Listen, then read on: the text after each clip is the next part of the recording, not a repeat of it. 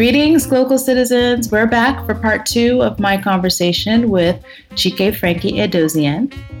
We are getting deeper into his story and discussing his memoir, The Lives of African Men. So please stay tuned and be sure to catch Afrolit Sans Frontières, which is going on now. And that is at, again, Afrolit Sans Frontières. You can find it on Facebook, you can find it on Instagram, and you can find it in the show notes. So sit back and listen and enjoy another episode of the podcast that inspires a borderless mindset around doing something in the world. I'm Florence Adu, and here we go. So speaking of your travels around Ghana and experiencing the different ways of people, this is when I ask my guests to tell us about what they hear. So what I ask is for you to share a word, phrase, or saying that is a meaningful part of your local experience and why or how you came to value it as a local speak. Well, I will say when I'm up north, a phrase I often hear, which is, I guess, some sort of a greeting. So I've heard it in the mornings, afternoons, evenings, is my friends would say eduta, which I guess means like, I don't know, good morning or good afternoon in Gonja. Gonja. Okay. And what is it? Eduta? Eduta, yeah. But it always makes me smile because I think about the hospitality with which it is being said. Oh, okay. And anytime I am in northern Ghana, I have this sense that, or this feeling of everyone is so hospitable to me. And I love it. I would agree. And I always find ways to run back up there. Yeah. I mean, I've only been to the north once. I've been to Tamale and I guess a little bit north, like I've been to Bui, that area. So I was really proud of myself. At one point, I had been to all the regions until they added regions. I also like in Accra, people say Chale a lot, which I guess it's for friend, and it's a good thing to be friendly. It's just like a catch-all. Yeah, it's like a catch-all for everybody, yeah? Yeah, I've had so many of my guests say, oh, I love Chale, and everyone has had a different definition for what Chale means to them. Okay. So I get it. It's just like, it's this expression that is just very meaningful because of, I think, the emphasis. Right. Yeah. And it's also in the delivery of the person who's delivering it. It's, exactly. When it comes towards me, it's always a friendly gesture. Right. Exactly. Very well. So let's get a little bit deeper into your works and your work. So you're a journalist by first training and also by, I guess, passion initially. So tell us a little bit more about how you went about the business, the business of being a journalist, and then also in terms of evolving into founding a magazine and moving that from what would have been a paper publication to a digital publication, and then becoming an author of a book. Okay. I think that early on that I wanted to work in journalism. I wanted to work in storytelling. Mm-hmm. But when I was sort of going through school, I thought I wanted to be a broadcast journalist. I studied radio. I studied television. Mm-hmm. I interned in a big American TV network called ABC. And that was sort of the career path for me. Except after studying all of this technical stuff and imagining myself as a broadcast reporter, and I got into the workplace, I realized that I really wanted to work more with words, and you can't work with words in television because you write the scripts for it. But I also realized that a lot of the work that I wanted to do, I wanted to be able to not necessarily rely on so many other people to do it. And newspaper reporters are able to do that easier than television reporters, because in television, you're not only looking at the material that you're learning about or that you're reporting, but you do need like someone to help you with the camera, someone to help you with the audio, someone, there's an editor that comes in to actually like mix the stuff. All this before you've written a script, so it's a lot more collaborative process. Mm-hmm. And my young self wanted to just write, and I then ended up trying to work in a newspaper. And then I realized that even though I had studied broadcast journalism, I really wanted to be a person who told stories with words under my control. And that started a career of writing stories and writing about politics and writing about government in New York City. But early, it would have been in later 90s, I think, I started to, as I got older, saw the impact of what daily journalism does and how how I was not representative of what I was seeing in magazines and newspapers. And very often, we were put in this catch-all for Black, and nothing wrong with that. But I was looking for a little bit of nuance in some of our storytelling. And so I started this magazine with friends of mine called the African Magazine. And it was a name that we picked because we're really looking at continental Africans in America, or first generation people who, were fully American, yes, or lived in America or lived in Europe, but had this very strong ties to either the country of their parents or where they were born, or that they had not been removed so much. So they maybe spoke the language, maybe traveled a little bit, and had relatives that were, on the continent. So they also had this understanding of the immigrant experience, either because they'd gone through it or people in their family had gone through it. Sort of like that whole mixed family thing where somebody has papers and the other one is trying to get papers. And we wanted to tell the stories from that world and the accomplishments from that world. And so we called it very broadly the African Magazine. And that was, I think, a commercial success. It was not, but I think a critical success it was, because it was hard to sell to advertisers because they didn't understand that, or they didn't believe that that market, which for them seemed super niche, could be something that would be, profitable. So sort of like, but why do we have to advertise here? If we want to reach Black women, we can advertise in Essence or Ebony, and your kind of Black woman is still a Black woman. So it was difficult to sell it commercially. But critically, when we did the stories, I mean, people bought all the issues, print ones. We never had extras lying around. People subscribed to it. In the early 2000s, after 9/11, it was tougher for any new business, any. So established businesses were able to weather the storms, but people were shaken and scared, and advertising revenues dipped.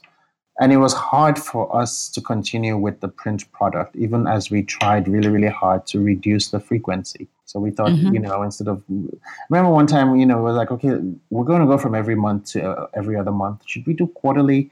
Should we do 10 issues? And then, I remember one time we were like, we do 10 issues. And then November, December issue would be one big Christmas issue. It's not cost effective for us to put out an issue in June and July. So we'll just make one big summer issue, and pack 2 or 3 months in there. But as much as we tried to do things, the magazine resonated with the people that it was primarily for. Right. And I was very, very proud of the kinds of stories that we put on our cover and the people we chose to highlight. I mean, I think one year we had the late, great Wangari Maathai had won the Nobel Prize for the Green Belt movement.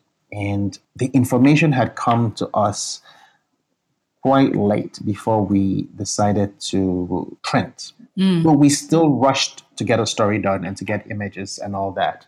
And I had made the decision that issue, we weren't going to rip it apart. We were going to include Wangari Maathai's story and this wonderful news about the Nobel that was coming in very late. And maybe we'll do something extensive. But we were going to go with the cover that I had originally planned, which was of a politician who was a rising star in the Democratic Party, who was the son of an African and an American.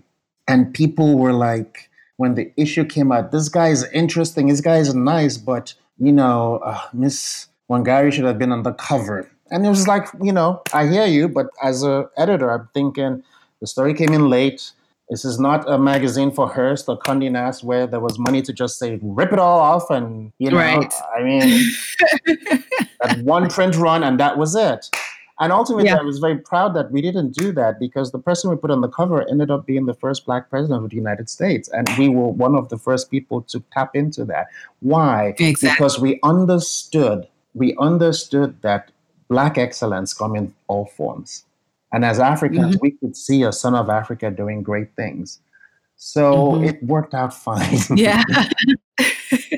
At some point, obviously, we could not sustain a print product, and it was difficult to maintain fully an online product, which, maybe several years later we would have done it well online. But the thing about the African Magazine was that as much as people liked the product and as much work went into it, it was, by all of us who were doing it, a great labor of love. We used our own money to do it. So that meant that everybody was working on it after work. Yeah. We would go to work all day and then in the evening get together and assign stories, write them, edit them, and all of that. So it became really, really tough to keep pouring all your money into something that other people didn't believe in, but you knew was a good product. And I always wished that we could have had a benefactor to help us for maybe another 6 months or a year, and we might have been able to had become the product that I had dreamed about, which was maybe not necessarily the biggest magazine in the world, but something that was self-sustaining. Sure. Something Yeah. where, we didn't need like to sell, 100,000 copies every month, but something that we could sell that people could get at home and we could have enough advertising for it. That was my dream at the time, but that didn't quite work out. But the other side of things, which is why I always tell young people and people around me that there's really no experience is a waste. Right. Because you don't know who's watching. You don't know who's Exactly. reading. No experience is a waste. So we may have felt at some point that, we've put every single bit of our savings in it and, we're still struggling and it's so hard. And, if I hadn't put all this money, if I hadn't sunk all this money in, I may have had enough money for that down payment or that house or whatever it was. But I don't have any regrets because many, many people saw it. It made a difference in people's lives. And, it got me opportunities because the product was a professional product. And I think people who read it that asked me to do things as a result of that didn't quite realize that, we were not sitting in a big office somewhere, that this was something we were doing at home after work, So it gave me a lot of very, very good experience with editing and decision making and all of that stuff. And as much as I wish that it had been at least profitable for maybe even just 1 year, or maybe even not profitable, but maybe if it had broken even for a year or two, that would have been great. But I think that even though that didn't happen, I'm very, very proud of the work that we did. Sometimes I look at the old covers and I'm like, we did that with no money. Right. We highlighted African fashion designers, African photographers, Afropean, they used to call them at the time, the people that we were writing about in Europe who were doing incredibly amazing things. And we talked about them before most people even got to see them and to hear from them. And it was just a wonderful platform that gave us a great deal, even if it didn't give us money. I think that's the challenge with so much Black media now. So, when you look at the landscape now, we still are struggling for this model that is based on advertising, that is based on what the mainstream has determined will sell. So, I'm myself in media here, and it's basically grants or bust or my own pocket. So that's just something that we have to start to grapple with and start to look to our benefactor community to somehow impress upon them that if we're not telling our story, someone else is. That's the bottom line. And something always gets missing when somebody else tells you. Exactly. The confusion becomes very deep. Yes. So writing a book and putting it out there. So you've written a memoir that I'm sure it spans so many different years and epochs in your life. So I have to admit, I'm typically a physical book person. And so since COVID, and I said, I want to read this book. You are my first Kindle on my phone.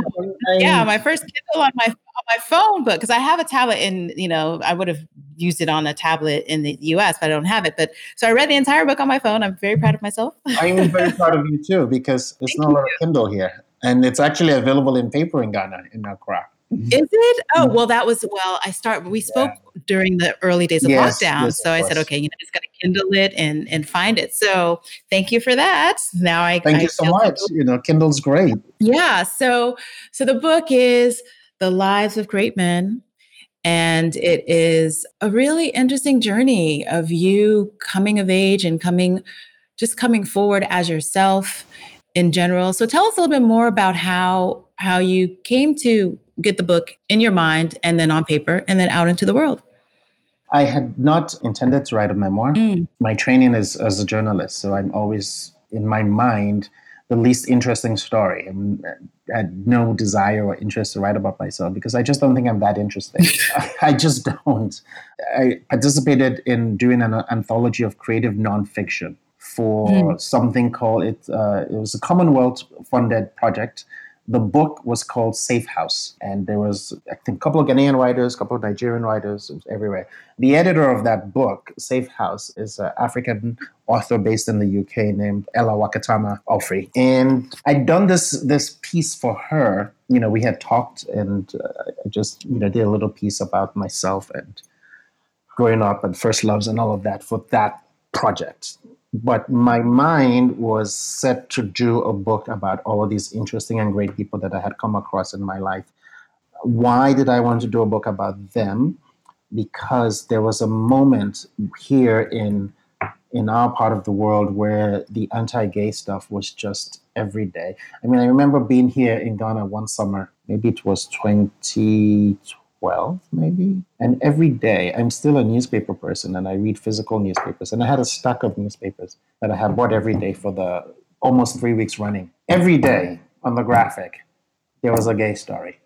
And it was so anti. And I was just like, what happened? Because I was here last summer. Nobody gave a shit about, who was going to which club and who was dancing with who in Jamestown. And there's always been gay people here and who's doing supi. Nobody seemed to care. What happened like between one summer to the next in which every day, it was fire and brimstone on the newspapers. It was so bad. I actually spread the newspapers on the floor of the apartment I was renting, and I took a picture of it 1 week.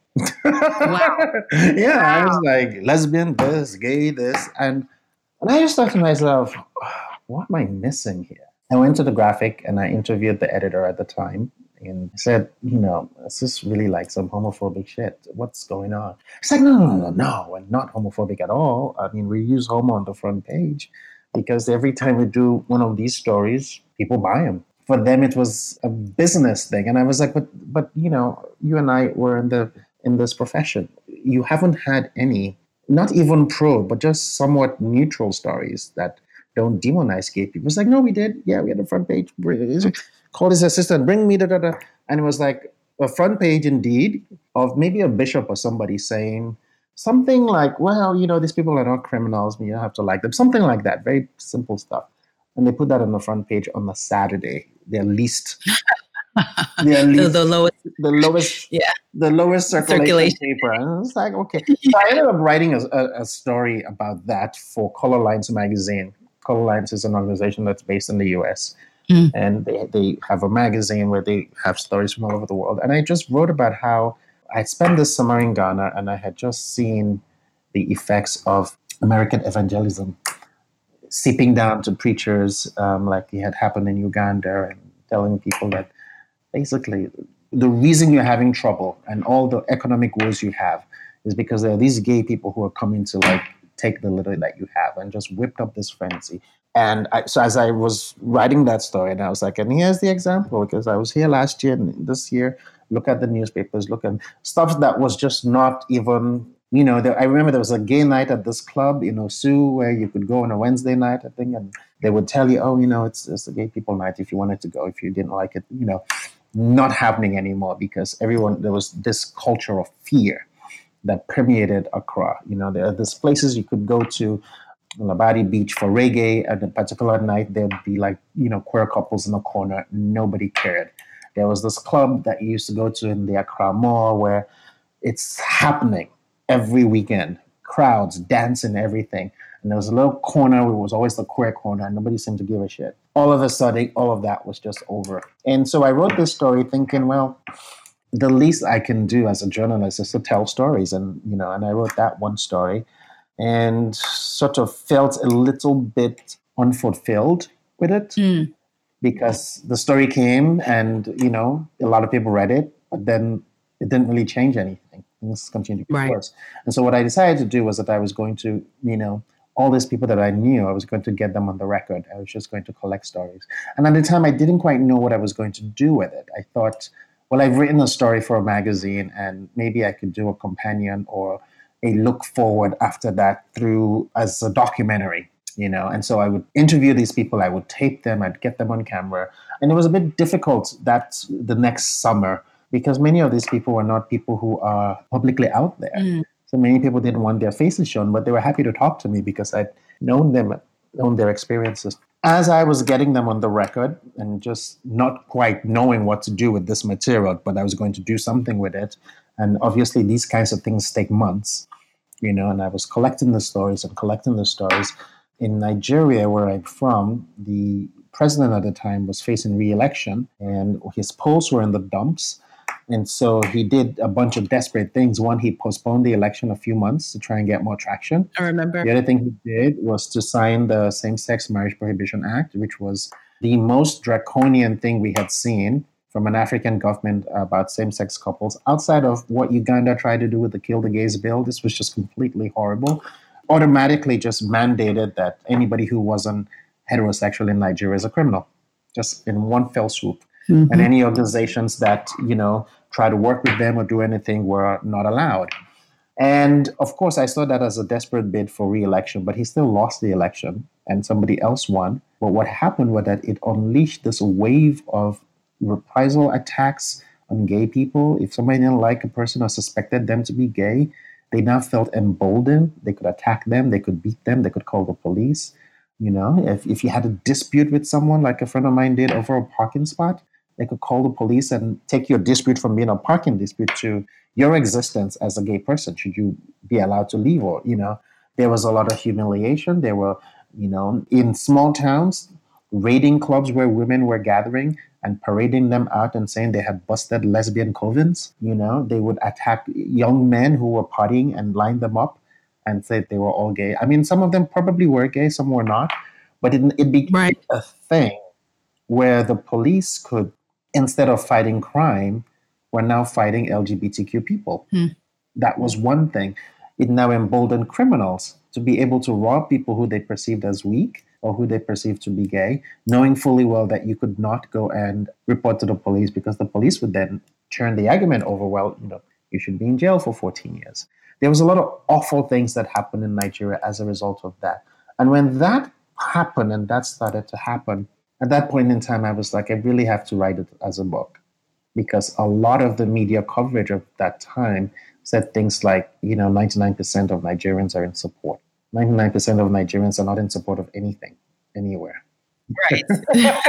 We're just not in lockstep like that, even for LGBTQ stuff, And I was like, Which poll are you looking at? I mean, these people who have children and they have lived with their LGBTQ families and find ways. They don't have to necessarily openly endorse them, but you just cannot create criminals out of families, And then I started looking at people that I knew who were expected to take the helm and run major corporations and things in Nigeria, in Ghana, and in Zambia, Zimbabwe, everywhere where I knew LGBTQ people, and many of them had just said, fuck it. All these people are trying to recruit us to go and live in these big countries with big salaries. Why do I have to deal with this shit? Because of love of country. I mean, so I had this situation where I was seeing this brain drain that I could point the finger at to, anti-LGBT behavior and people just taking off. And then I also had this situation where I was seeing people who'd never had a passport before, people who'd never been to college, people who you can't say these are people who have gone abroad and been westernized, choosing to get married and also have affairs with their true loves on the side. So you had these men or these women who they had to get married because that's what's expected to them and procreate, but they were having these relationships because it was the only way they could have any semblance of, joy in their lives. And I just thought, this is awful. This is awful. I remember asking, particular couple that was very in love with each other. And, I'd interviewed them separately and together and separately. I remember asking them, well, you're married, who can you live without? Who do you love more? Your spouse or your boyfriend? And it always came back to the boyfriend. But they have to be married because we're in Ghana here, we're in Ghana here. And they would say that phrase to me and I was like, what does that mean we're in Ghana here? I was to explain. And it's sort of this and this and this. And they would tell me of the consequences. And I just looked at all these people, saying shit in newspapers and on television, and they have no idea the damage they're doing to their citizenry. Because one trope that was always easy to throw around is that these gay people or these gay activists, they're those who have gone and corrupted themselves abroad. You always see them, they went to school abroad and they think they know everything. Blah, blah, blah, blah, blah. And I'm like, well, this guy's a driver. This guy's a tailor. This guy doesn't even have an ID card. He's a farmer in Aburi. His interaction with the West is television, maybe if he has DSTV. Yeah. And, he has a wife and he has a boyfriend somewhere. So how do you explain that? If you're now saying it's only those people who are college educated that have gone abroad and blah, blah, blah, blah, blah.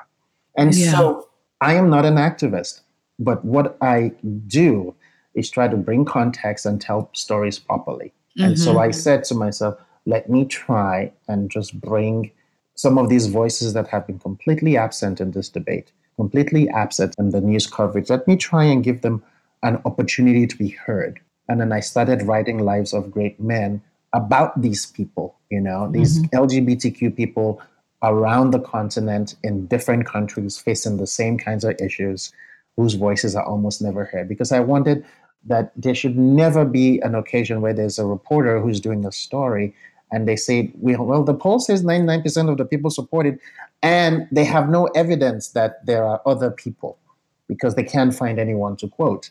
So they would say, well, there's one or two activists, but that's all we know.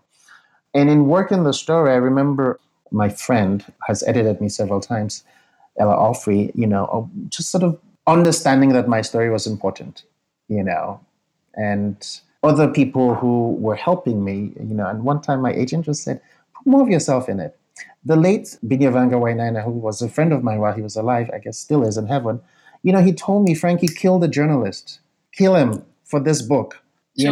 Remove this whole objectivity shit and write about yourself as you write about this man, and just, treat this work with the reverence and all the reporting that you will do, but kill the journalist in you that says you're not part of the story, And so that's how this book went from being a straight nonfiction book about people to being a memoir, a mix of my life and reportage.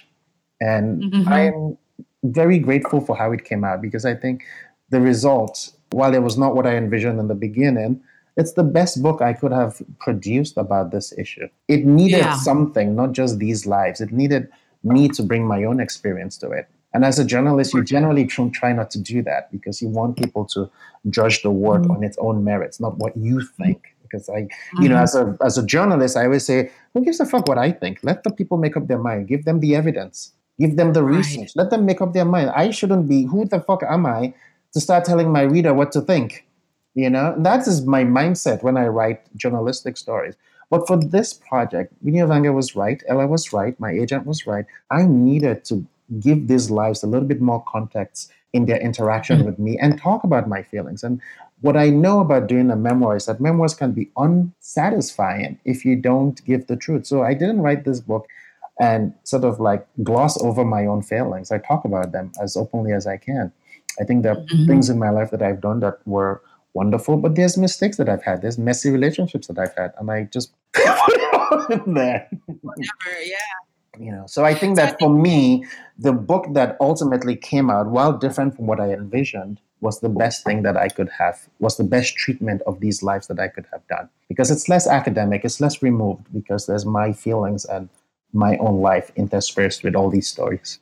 Yeah, I saw your story to be a lot of a joiner. Like you joined all the stories and you weaved it with your travels. And so I thought that was definitely very valuable in telling the story.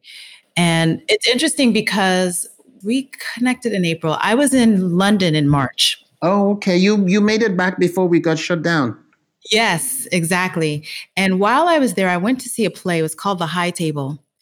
And it was about a Nigerian couple in London. It was two women. And it was calling, the subtext was the calling of the ancestors to approve the wedding of these two women. And what it showed was that, the ancestors, on one side they were waiting for the last ancestor to join. So, the discussion was, it's going to be too much trouble for this one.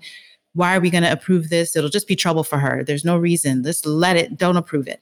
And then the last ancestor to join was the most recent ancestor, which was her uncle, who had committed suicide because he was being harassed because he got caught in a club in Nigeria and he wasn't able to escape. And so his life was basically over. And so it just really showed. And then when he came to the group, he initially was not going to approve it because of that pain. But the reason they all came together is because the eldest ancestor was herself a lesbian, and she had died for that struggle to be in a couple. So it just really goes back to show that none of this is coming from outside. This is just the nature of humanity. We just choose who we love. And that's basically how it works. So I definitely appreciated your story and the story of the lives. And I think that while you're not an activist, you are an activator.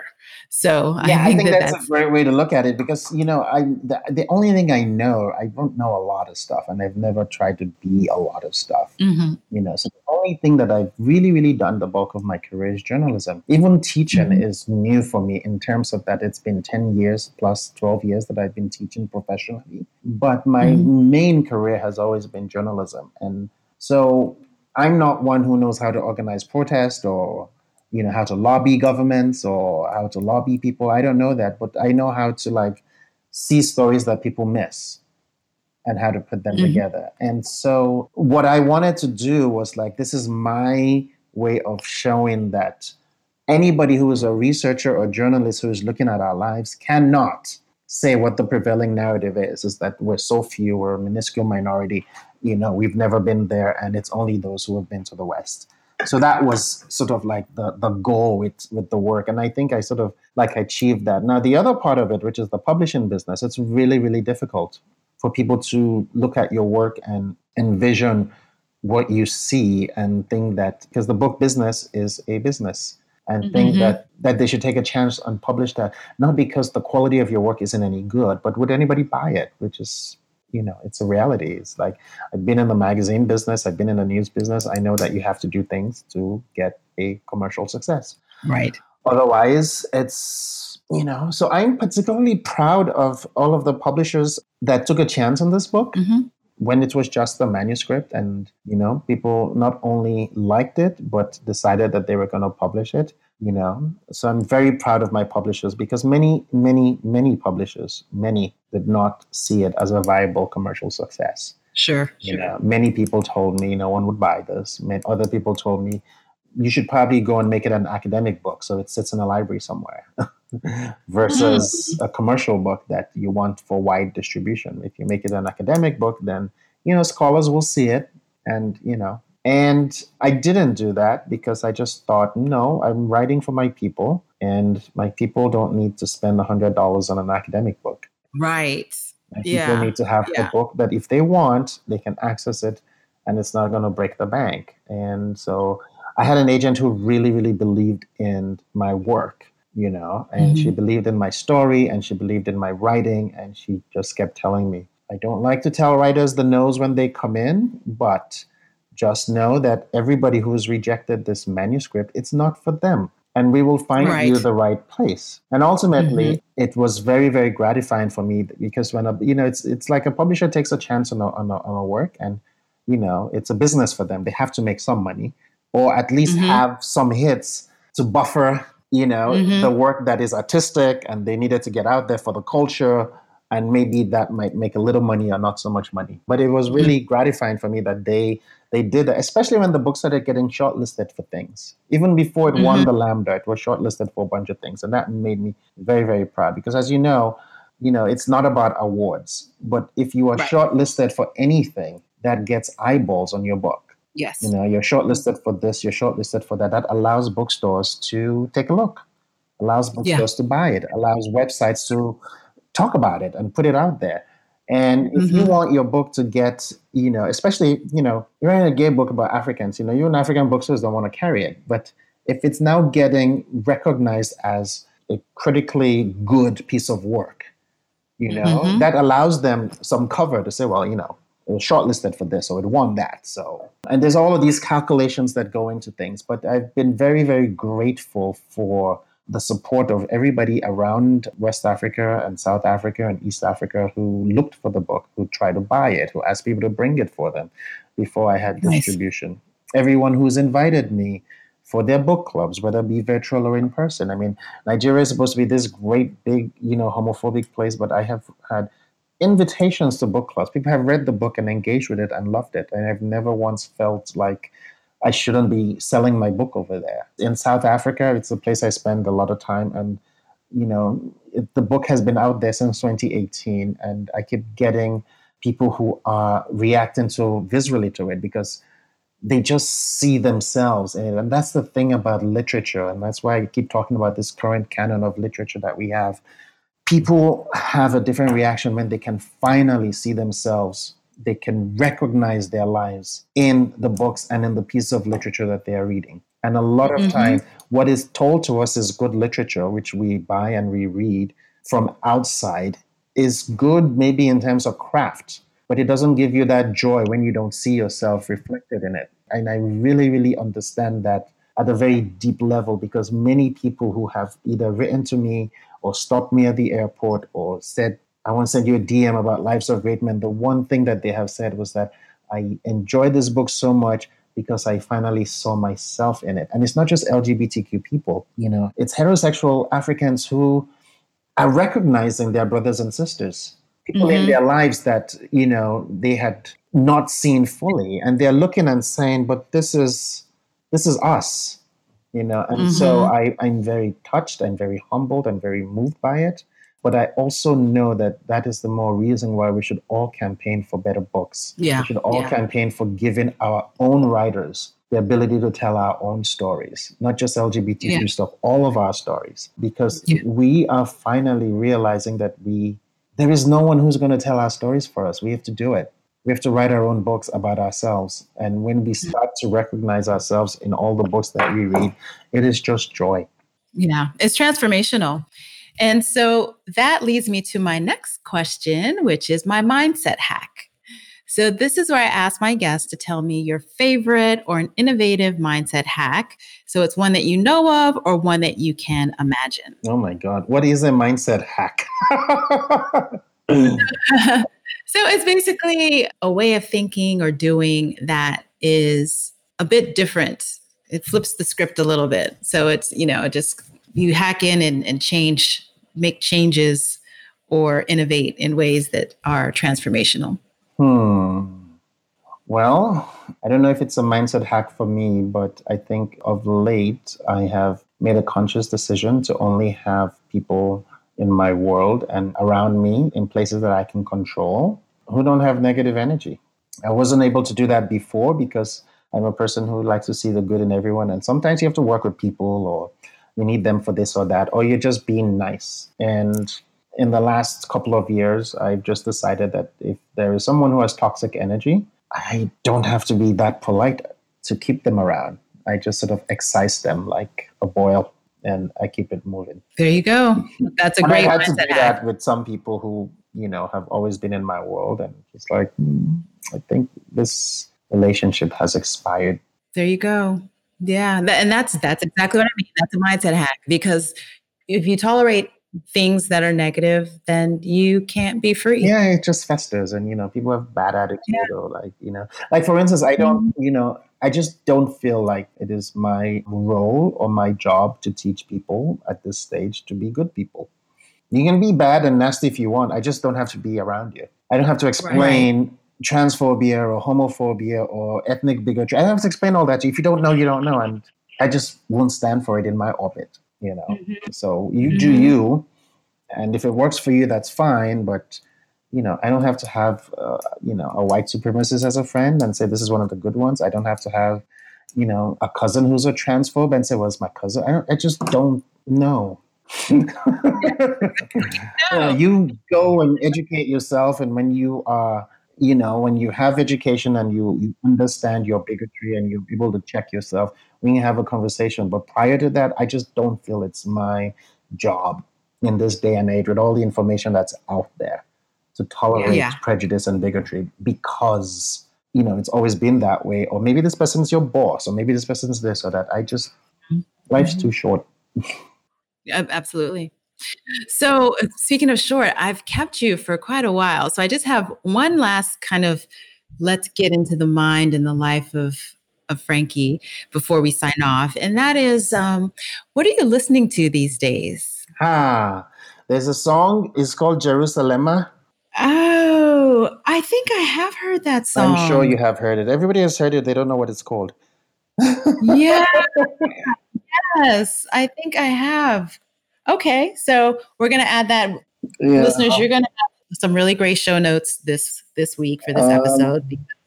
we've spoken about so many great books and so many great resources for knowledge.